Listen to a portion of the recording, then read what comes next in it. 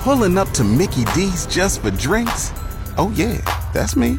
Nothing extra, just perfection and a straw. Coming in hot for the coldest cups on the block. Because there are drinks. Then there are drinks from McDonald's.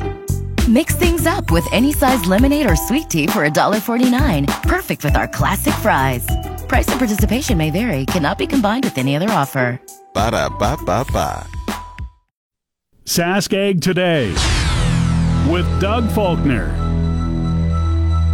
Good afternoon and welcome to Sask Ag Today.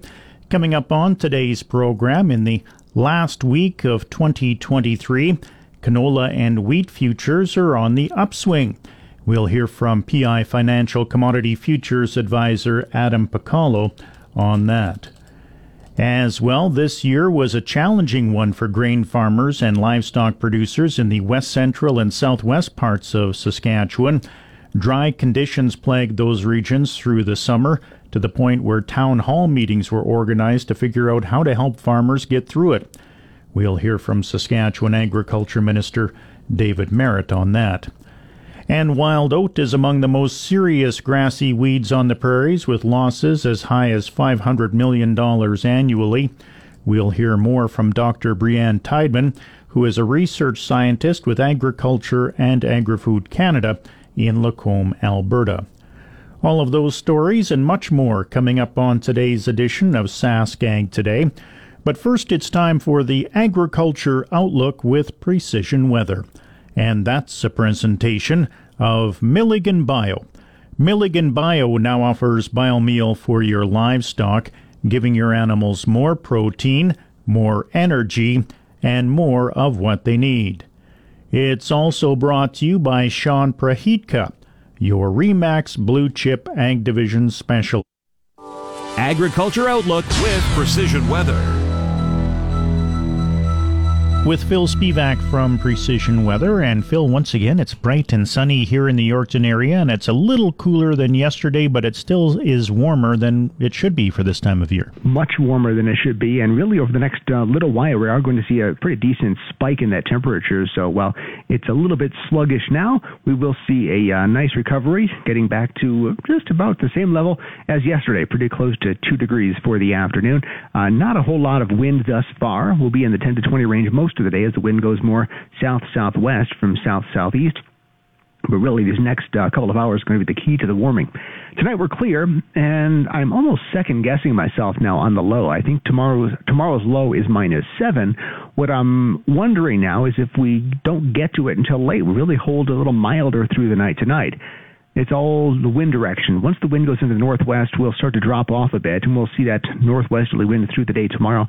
But it looks like for at least a while tonight, we're going to keep this southwesterly wind. And with that being the key, if it stays west to southwest till even 2, 3 o'clock, we're still not dealing with enough time to get the temperature down that much.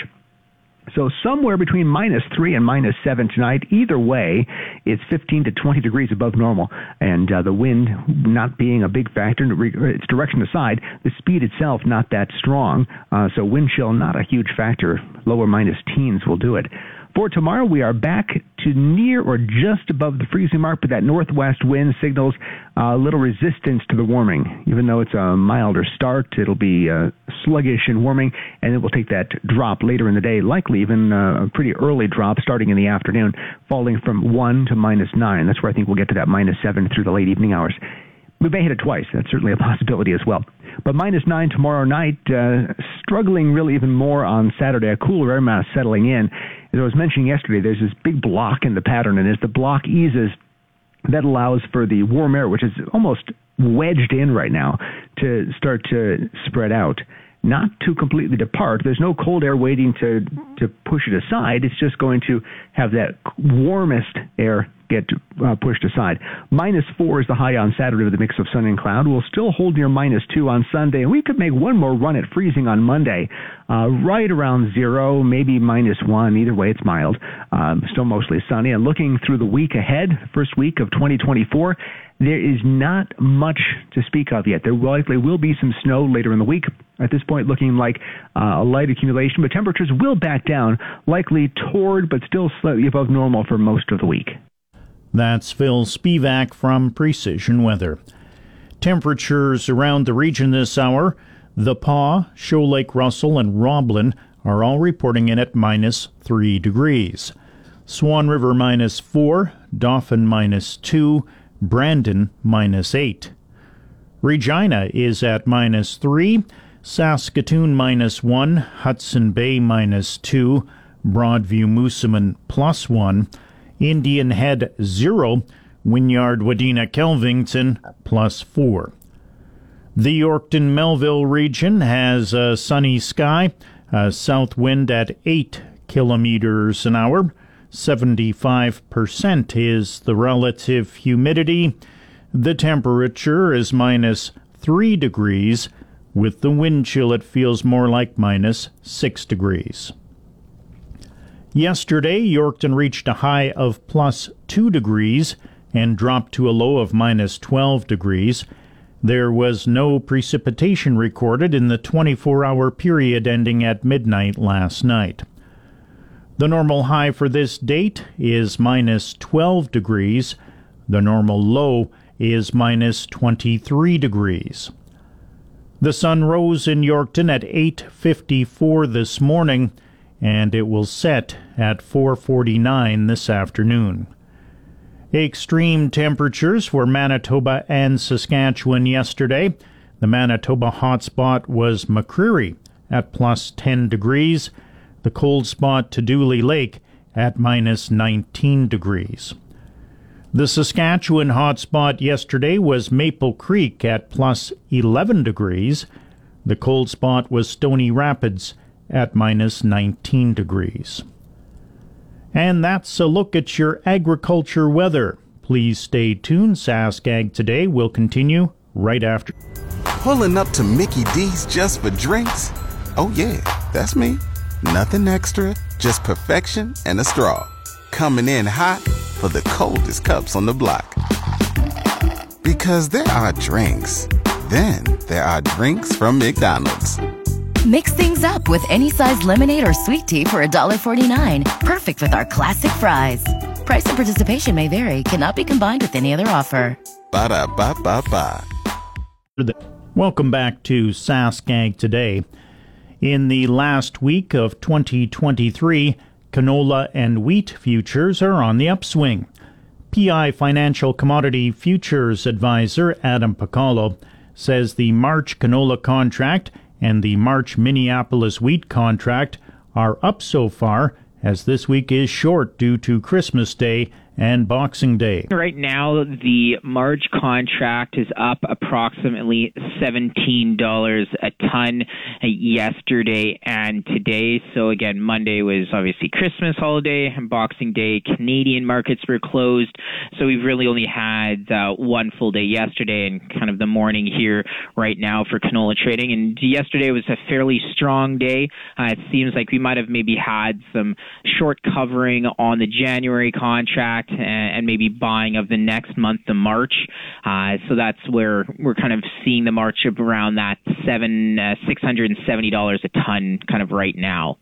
And then on the Minneapolis contract, we've seen the March up approximately 14 cents a bushel here in the last 3 trading days. So again, the U.S. was open on Tuesday. They don't have Boxing Day to the south of us, so we did see the U.S. markets still active. And this week, I'm kind of watching for canola in particular. There are rains forecast in Brazil for next week. That's potentially going to affect the soybean market. The U.S. dollar is still kind of pushing lower here, which it's actually the lowest in the last 6 months now. So that I would say it would have me a little bit more on the bullish side from a dollar standpoint for soybeans. And in terms of, again, the rain, maybe that's a little bit negative, but it is still quite dry down there, keeping, I would say, the futures on the soy side kind of fairly stable. And then kind of turning to the wheat front here, elevated Black Sea shipping risks are kind of friendly kind of for the wheat markets to go higher. We did see on Tuesday a large increase, yesterday a bit of a pullback, and today we're back up higher here. So I'm seeing a little bit, again, of volatility into the end of the year, maybe some funds kind of positioning, taking losses, doing some tax loss selling potentially before 2023 is done. He then provides an outlook for 2024. The couple of things that I'm talking to clients about, the first thing is kind of that potential of the Canadian and U.S. dollar impacting grain prices. So the Canadian dollar now has rallied significantly here since kind of the beginning of November. It's gone up from about 72.5 cents or so, all the way up to almost 76 now. And if we do see the U.S. dollar still go lower, stock markets go higher, the Canadian dollar could go higher as well too. And I think that could be, maybe a bit of a headwind for some commodity prices here in Canada. It could be a tailwind for some commodity prices in the U.S. And right now, this year, especially for canola, who would have thought that the best time to sell would be kind of right after harvest? That's not normally the case, but that could be the case this year, where the next few months, kind of over the winter, we don't see those significant rallies potentially. And if farms still have quite a few bushels in the bin, they might be forced to sell to make room potentially. And that's when I talk about replacement strategies and things like that with clients.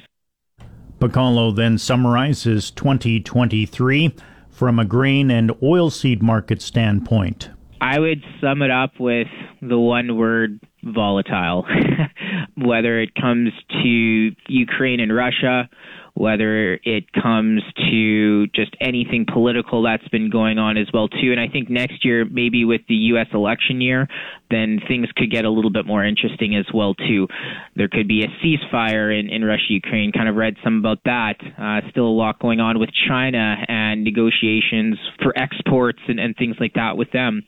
So I think, and I'm sure a lot of farms are seeing that as well too, is just a lot of volatility in the grain markets. And I think a dollar cost averaging kind of approach is something that a lot of farms are looking at more so now, because to time the top, I'm not saying it can't be done, but it is obviously very hard to do. So.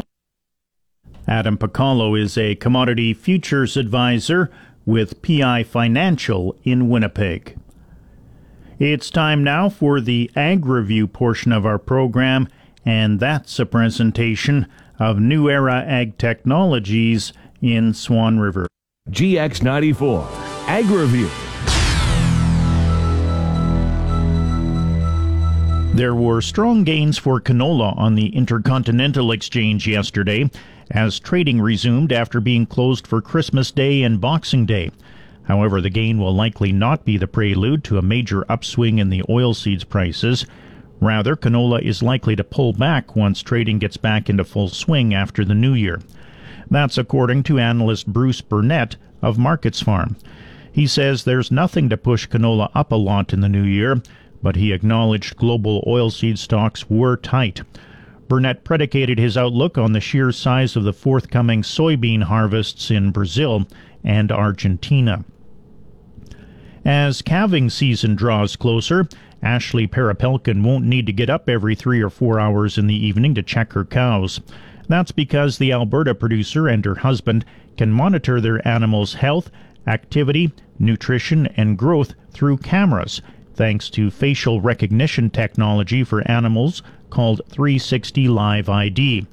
Perepelkin says cameras watch for signs such as contractions to determine if a cow is about to give birth and will send her a text to notify her. The platform was developed by a startup called One Cup AI. It's the creator of Bovine Expert Tracking and Surveillance, or BETSI. CEO Mocha Shmigelski says the technology has been on the market since 2022, and there are now 140 setups across Canada. Shmigelski says dairy farmers are not only interested in calving alerts, but alerts when cows are in heat and are ready to breed. High food prices in recent years have prompted farmers worldwide to plant more cereals and oilseeds, but consumers are set to face tighter supplies well into 2024 amid adverse El Niño weather, export restrictions, and higher biofuel mandates. Analysts say global wheat, corn, and soybean prices, after several years of strong gains, are headed for losses in 2023 on easing Black Sea bottlenecks and fears of a global recession, although prices remain vulnerable to supply shocks and food inflation in the new year. The El Niño weather phenomenon, which brought dryness to large parts of Asia this year, is forecast to continue in the first half of 2024, putting at risk supplies of rice, wheat, palm oil, and other farm products in some of the world's top agricultural exporters and importers. Traders and officials expect Asian rice production in the first half of 2024 to drop as dry planting conditions and shrinking reservoirs are likely to cut yields. A civilian cargo ship struck a Russian mine in the Black Sea near Ukraine's Danube ports yesterday, injuring 2 sailors in an incident that underscored the dangers faced by those exporting Ukrainian grain during the war. The Panama-flagged vessel struck the floating mine during stormy weather as it went to pick up grain, according to Ukraine's Southern Defense Forces, adding that churning seas often increase the risk from mines. As the fighting grinds on through the winter and likely into a third year after Russia's February 2022 invasion, and with little recent change along the front line, Ukraine is aiming to strengthen its financial resources for what could be a protracted war. After Russia pulled out of a UN-brokered export agreement last summer, Ukraine launched a new Black Sea shipping corridor to get grain, metals, and other cargo to world markets.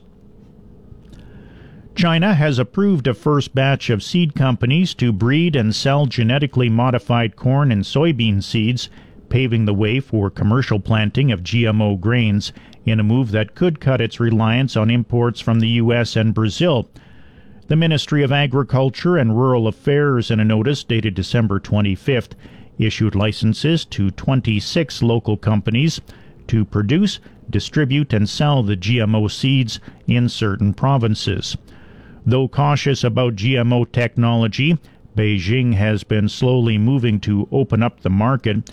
It has approved more than a dozen genetic changes since 2019. The world's biggest buyer of soybeans and corn wants to reduce its reliance on imports amounting to more than 100 million metric tons a year to feed its livestock. And Sask Ag Today is always available on podcast. Listen to past shows whenever you want. Find them easily by going to GX94radio.com. Also, you can hear the podcast on your Amazon Echo. Just enable the GX94 skill and choose Sask Ag Today. And yes, it is free. Please stay tuned. Sask Ag Today will return right after this. Welcome back to Sask Ag Today. I'm Doug Faulkner. It's sunny at -3 degrees in the Yorkton-Melville region. I'll have your complete weather details coming up at 1 o'clock.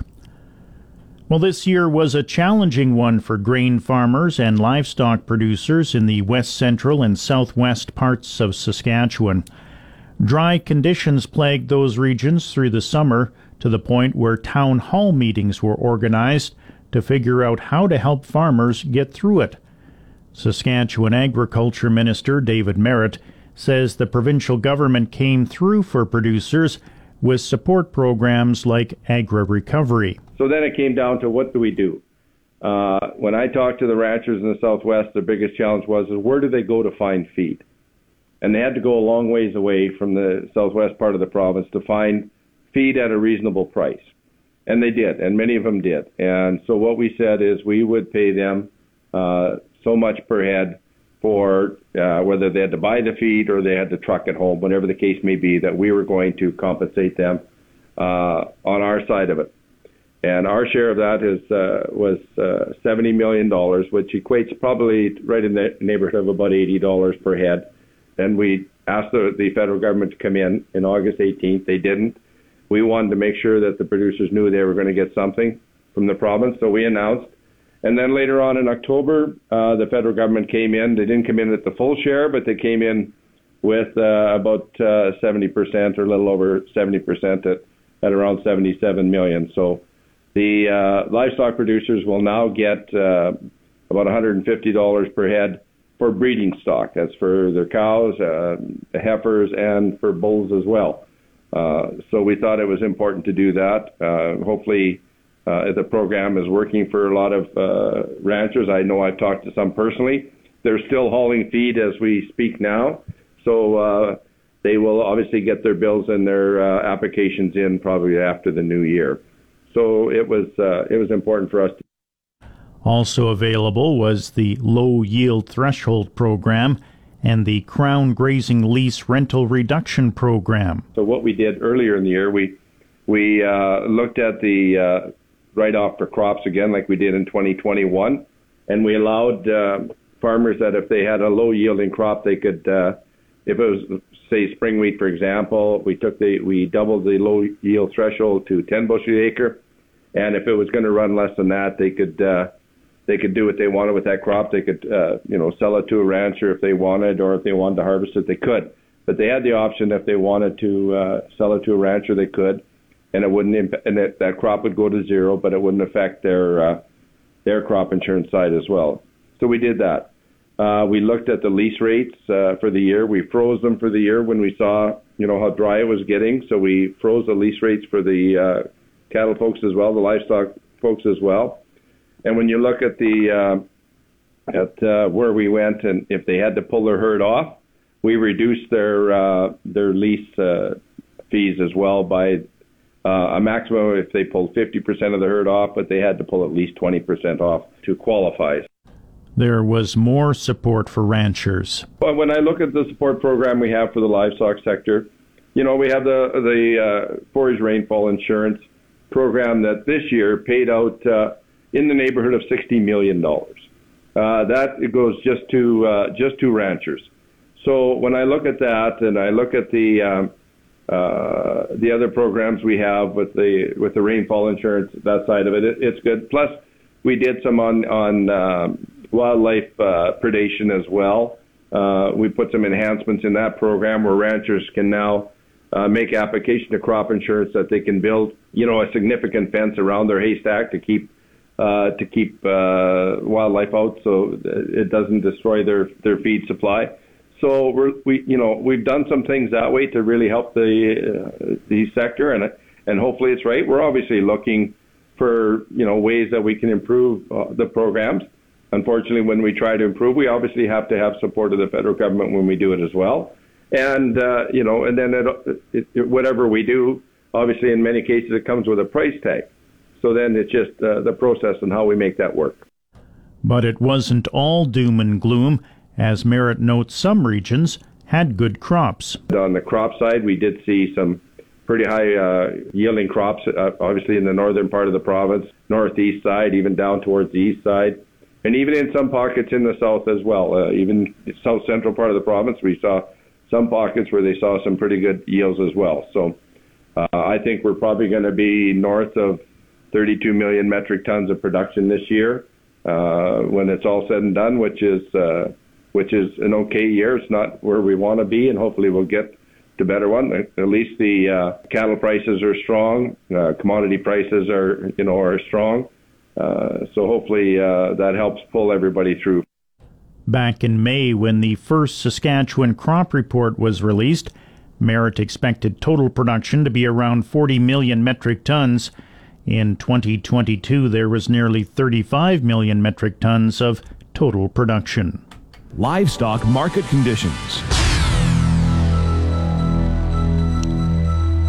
U.S. live cattle futures for February are trading at 168.67 this afternoon. That's down 60. April live cattle trading at 172.07, down 90. March feeder cattle trading at 223.62, down 177. April feeder cattle trading at 229.20, down 170. February lean hogs trading at 68.20, that's down 167. April lean hogs trading at 74.75, down 117. And that's the livestock market conditions. Now it's time for the Heartland Livestock Report from Yorkton. Good afternoon. This is the Yorkton Heartland Livestock Market Report for the week of December the 28th. What a very exciting year we had. I would like to thank all of the current customers and new customers for that. Our first pre-sort of the new year will be Wednesday, January the 10th, 1,900 head consigned so far. This first sale is always a smoking hot sale. One person said you don't have to bring them all, but bring a few. Please book your trucks and phone in your feeder numbers. That'd be greatly appreciated. At this time, myself and the rest of the Heartland staff would like to wish everyone a new year filled with good health, joyous, and a prosperous new year. And enjoy this weather we're having. And to all of you who are calving early, what great weather for that. Should be smiles for all of you. That's it for this week at Heartland Yorkton. Have a safe New Year's, everyone. I'm Harvey Exner. Have a good day. Welcome back to Sask Ag Today. Wild oat is among the most serious grassy weeds on the prairies, with losses as high as $500 million annually. As a tool to help farmers manage this issue, the Resistant Wild Oat Action Committee was formed in partnership with the Canadian Weed Science Society. The goal is to educate and engage farmers to develop and adopt approaches to managing wild oats. Dr. Brianne Tideman is a research scientist with Agriculture and Agri-Food Canada in Lacombe, Alberta, and she delves into the method of proper sampling. If you are sampling for testing, and I'm going to focus on wild oat, number one, you need mature seed. If you have really green, really immature seed, they don't grow, we can't spray them, so we can't test them. So they have to be mature seed. You need to collect enough for us actually to do testing on. We like to have 100 to 200 individuals growing per sample that we test. So we need, if you're getting 6 or 7 subgroups tested, well, we need hundreds and hundreds of seeds. One of the best tricks that I have seen for sampling wild oat for resistance testing came from Clark Brenzel. The sweep nets that the entomologists talk about having and going and sweeping your crops for insects, you can also take those sweep nets and swing them through a mature wild oat patch, end of July, beginning of August, and you will get a very nice, clean wild oat seed sample for use in resistance testing. It's a really slick little trick. And if you look on Twitter, it would be a couple of years ago now, but I think we shared a picture from a farmer that had done this and has a picture in a sweep net, and it's just these gorgeous, gorgeous, dry, mature wild oat seeds that are perfect for resistance testing. She outlines which labs do herbicide-resistant testing. The Crop Protection Lab in Saskatchewan does commercial testing where you can submit your samples. It's, I think, $125 to $200 somewhere in there per sample. You can do this with other weeds too, not just wild oats. If you're putting in your wild oats, you can select sort of which of the group 1 subgroups you want tested, which of the group 2 subgroups you want tested, if you want trialate tested, and they will screen that and you'll get your samples back. AgQuest in Manitoba also does wild oat testing. And then the Pest Surveillance Initiative, my understanding is they do kochia testing, not wild oats. Charles Geddes in Lethbridge does some resistance testing, but only if it is a suspected novel resistance. So group 1, group 2, group 8 resistance is not something he would test. For wild oat, it would be something like glyphosate resistance would be something that he would test, which we really hope we're not finding, but that would be something he would test. Otherwise, it's the commercial labs, crop protection lab or AgQuest for wild oats. Dr. Tideman then talks about how to interpret the lab results. You have to have a clear picture in your head of where you sampled from. So the results that you will get back will tell you the percentage of the seeds that were tested that are resistant to that product. So I'm just going to pick a product, panoxidin. You got your wild oats tested for panoxidin resistance, and it came back that 64% of those seeds were resistant to panoxidin. Okay, so in that sample that we sent in, we have certainly developing resistance to panoxidin, even pushing into that higher levels of resistance. What did that look like in your field? Was it you had wild oats surviving across your field?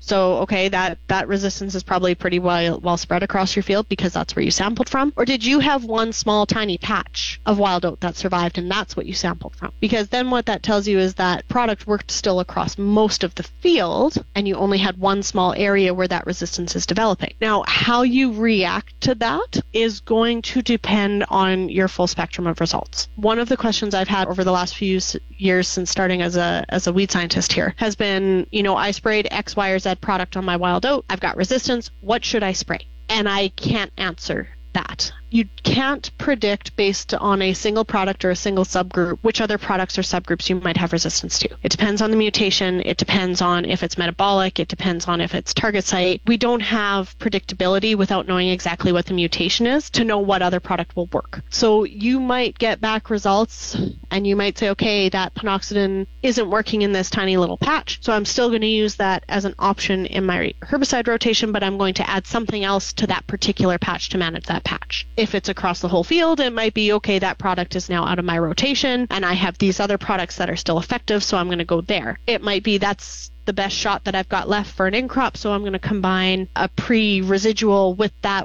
some other IWM strategy. So how you react to that really depends on what those results represent in your field. So when you are sampling for wild oat, I'd be drawing a bit of a map or taking a bit of notes on where did I sample from? What did this field look like? Take some pictures. This was across my field. This was a patch. What was it that you're dealing with? So that you know a little bit more about what those results mean to you when they come back. She then talks about an integrated weed management approach. A couple of the things that we know work really well is to diversify our rotation. So when we grow a spring annual, after a spring annual, after a spring annual, our weeds adapt to that life cycle stage of our crops. If you have the ability to add a winter or fall life cycle stage plant, winter wheat, fall rye, winter triticale, anything like that, it gives the crop a competitive advantage against the weed because it's up before the wild oats. So it helps compete against those wild oats. Fall rye is one that we've seen quite a bit of success with because it's quite a competitive winter cereal. Now, having mentioned that with winter cereals, one of the key caveats to that is that the winter cereal survives the winter. If you have poor winter cereal survival, poor winter wheat survival, and you've got a weak crop stand, that can be obviously sort of goes the other way for the wild oats because the wild oats will take advantage of that space and that vacuum essentially in the crop. One that I don't think gets used enough personally is increasing a seeding rate. We have seen really good results with increasing seeding rates of both wheat and barley to increase the competitiveness with wild oat. And I do get some pushback on you have to account for seed costs in that. But again, if you know where your patch is, you can increase your seeding rate in that patch. You can swing the seeder through one extra pass or across it if it's close to a headland and increase your seeding rate in that patch. And it can make a really big difference to the stand of wild oats. That's a big one. Giving your crop the competitive edge. So just good basic agronomics. Don't seed your crops 4 inches deep because they're going to struggle to get out of the ground. And I know that's a ridiculous exaggeration, but thinking about that seed placement, thinking about your fertilizer placement, making sure you're feeding the crop and not the weeds. Broadcast is sort of the extreme example, and we talk about it for all different kinds of reasons in terms of fertilizer losses and that type of thing, emissions, everything else. But from a weed science perspective, if you broadcast nutrients across the field, you're also very much feeding those weeds in the interrows and things like that. So that's kind of the extreme example, but don't feed the weeds, feed the crop. Don't stress your crop out. Don't put it too deep. Make sure it's got moisture. Make sure you're not having too much seed place fertilizer that you're burning it a little bit or stressing it out that way. Managing insects can actually have a big impact on your weed management. And I'm going to switch weeds for a second just as an example. It was such a visual example here. A number of years ago, we had pea leaf weevil invade some of our pea plots, and they hammered our pea plots. Our peas were really unhappy. And the cleavers pressure that came through those peas because of a non-competitive crop stand was incredible. Added to that, we had group 2 resistance in our cleavers, and we had sprayed a group 2, and we also got Aphanomyces. Those peas had a very rough year that year. But the point stands. If the crop is fighting another pest, it's not going to be able to compete as well against the weeds. So that whole integrated crop protection, making sure your crop is healthy and happy, is also going to impact your weeds.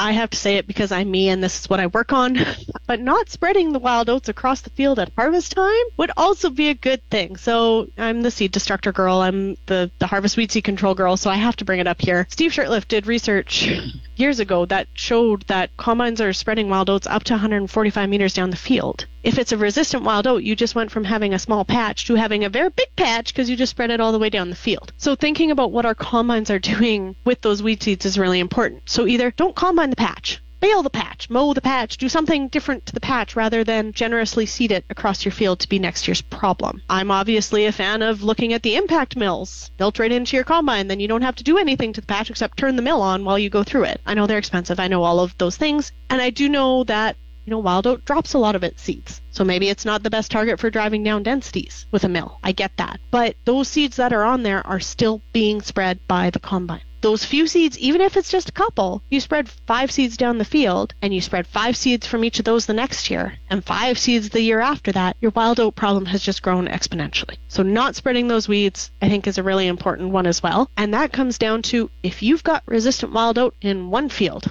clean your equipment before you go to the next field. Don't drag them to the other field where you don't have a resistance problem yet, or where you don't have a wild oat problem yet. Thinking about what am I carrying with me, I think is really important. That's Dr. Brianne Tideman, a research scientist with Agriculture and Agri-Food Canada in Lacombe, Alberta. I'll have more with her coming up right after this. Commodities Update.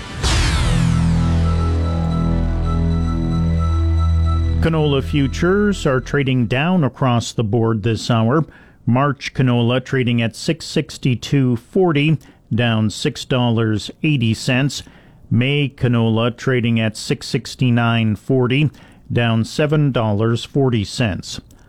March Minneapolis wheat trading at $724 3/4, up 3 cents.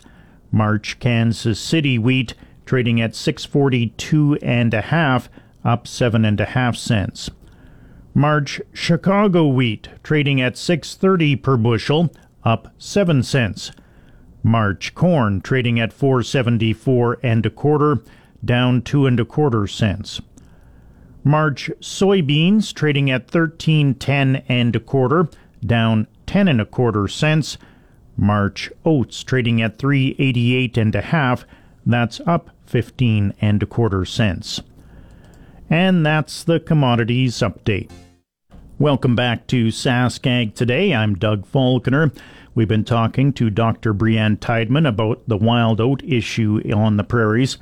She outlines the research she's working on right now. Harvest weed seed control would be me. One of the main things we're focusing on right now is that patch management idea. So trying to actually document how big of a difference it can make to have a mill or have harvest weed seed control implemented versus not. So how big of an impact does that make on the size of your patches? So that's our big focus right at the moment with harvest weed seed control. We did just finish up our Harrington seed destructor work in the field, where we're actually field testing it in 20 producer fields. It was only a 3-year project, so we didn't see a lot of significant differences in terms of numbers. And I will say, from the science side of things, we learned a lot of things not to do when you're setting up these types of studies, and that information is going out to a lot of other folks working on harvest weed seed control so that we can get better data in the future. Just things like putting it in the weediest part of the field for our studies means that you're going to have a much longer term study to actually see results, because there's just so many seeds there. So things you learn as you go. In terms of wild oat in general,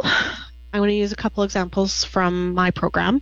I've got a study looking at competitive wheat and barley varieties. So I have irritated myself over the years by talking about integrated weed management and recommending farmers use a competitive variety. And inevitably I get asked, well, how do I know which one's competitive? And I say, you don't, that's not available to you. So that point was really not useful to you at all, but and so what that project is looking at, it, and it includes wild oat in sort of a wheat community, is trying to develop a method where we could actually rank wheat and barley varieties in terms of their competitiveness. So similar to how there's a ranking given for a variety for their disease resistance, susceptible, moderately resistant, you would have a competitive, moderately uncompetitive maybe, and then non-competitive or something along those lines is what we're trying to develop, so that information could actually be included in the seed guides. And I know it's not going to be a top priority for choosing a variety, but maybe if you've come down to 2 varieties, both are a good fit, that might be that one additional step that you take for your weed management. There's similar studies going on, sort of system studies. We just finished up a 5-year study looking at crop rotation, increased seeding rates, chaff collection as a harvest weed seed control method, with and without in-crop herbicide applications, including wild oat. In a couple of those treatments, we were able to go 3 years with no wild oat herbicides and have the same wild oat densities as the canola wheat with full herbicide applications. One of those strategies in that study that I didn't talk about in the IWM, that is a gross miss on my part, is silage. Early cut barley silage, so if you can cut the barley within a week of head emergence, can be really, really effective on reducing wild oat densities. In some of the work that my predecessor here, Neil Harker, did, he with 3 years of early cut barley silage had lower wild oat densities than growing barley for grain with full herbicide rates on a non-resistant wild oat stand. So that early cut barley silage, barley is a very competitive crop. Increased seeding rates and early cut silage can really make a big difference on wild oat densities because you're also preventing any seed bank inputs. Areas of interest that we've got research proposals on right now includes things like trying to understand group 15 resistance, so trilate and pyroxasulfone cross resistance. We know we have a population that has resistance to pyroxasulfone and trilate in the group 1s and 2s. That was in Manitoba. That was work done by Amy Mange. Amy Delacouille is her married name now, when she was a master's student. But trying to understand that sort of trilate pyroxasulfone resistance, we're seeing group 1 mixtures coming out and trying to understand what is the impact of those types of things on control, what's the impact on selection pressure, because that's something we really don't know yet with wild oat. So trying to understand some of those things, from the Resistant Wild Oat Action Committee perspective, we had a group of farmers in Daysland that we were sort of encouraging just to try wild oat management things there was a couple looking at inversion plowing, trying to bury those wild oat seeds and then sort of switch back to a no-till system. So one extreme, tillage event to bury those seeds and then go back to sort of a no-till system and see what that did on the wild oat densities. And there was they pulled out a rotary hoe and used that in a no-till situation, which was surprisingly less disturbance than I expected it to be, considering how it was previously used. But looking at things like that as well, and just trying to listen to producers and hear what they're willing to try, wanting to try, and what could work in their management systems too. Dr. Brianne Tideman is a research scientist with Agriculture and Agri-Food Canada in Lacombe, Alberta. She made her comments on the Wheat Profit podcast from the Saskatchewan Wheat Development Commission. It's now 1 o'clock, time to check the GX94 precision weather forecast. For the Quill Lakes, Hudson Bay, Swan River, Broadview, Moosomin, Indian Head, and Yorkton, Melville, Roblin, Russell regions today. Sunny skies, winds south-southwest at 10 to 20, and a high of plus 2 degrees. For tonight, clear, winds west-southwest at 10 to 20, a low of minus 7. For tomorrow, mainly sunny, winds northwest at 15 to 25, a high of plus 1, an overnight low of minus 9. For Saturday, a mix of sun and cloud, winds north-northwest at 10 to 20, and a high of minus 4. For New Year's Eve, Sunday, mainly sunny, a high of minus 2. And for New Year's Day, Monday, mainly sunny, and a high of 0. In the Pas, Shoal Lake, Russell, and Roblin, it's minus 3 degrees. Swan River is at minus 4, Dauphin minus 2, Brandon minus 8. Regina is at minus 3, Saskatoon minus 1, Hudson Bay minus 2, Broadview, Moosomin plus 1, Indian Head 0, Wynyard, Wadena, Kelvington plus 4. The Yorkton, Melville region has a sunny sky, a south wind at 8 kilometers an hour. 75% is the relative humidity. The temperature is minus 3 degrees. With the wind chill, it feels more like minus 6 degrees.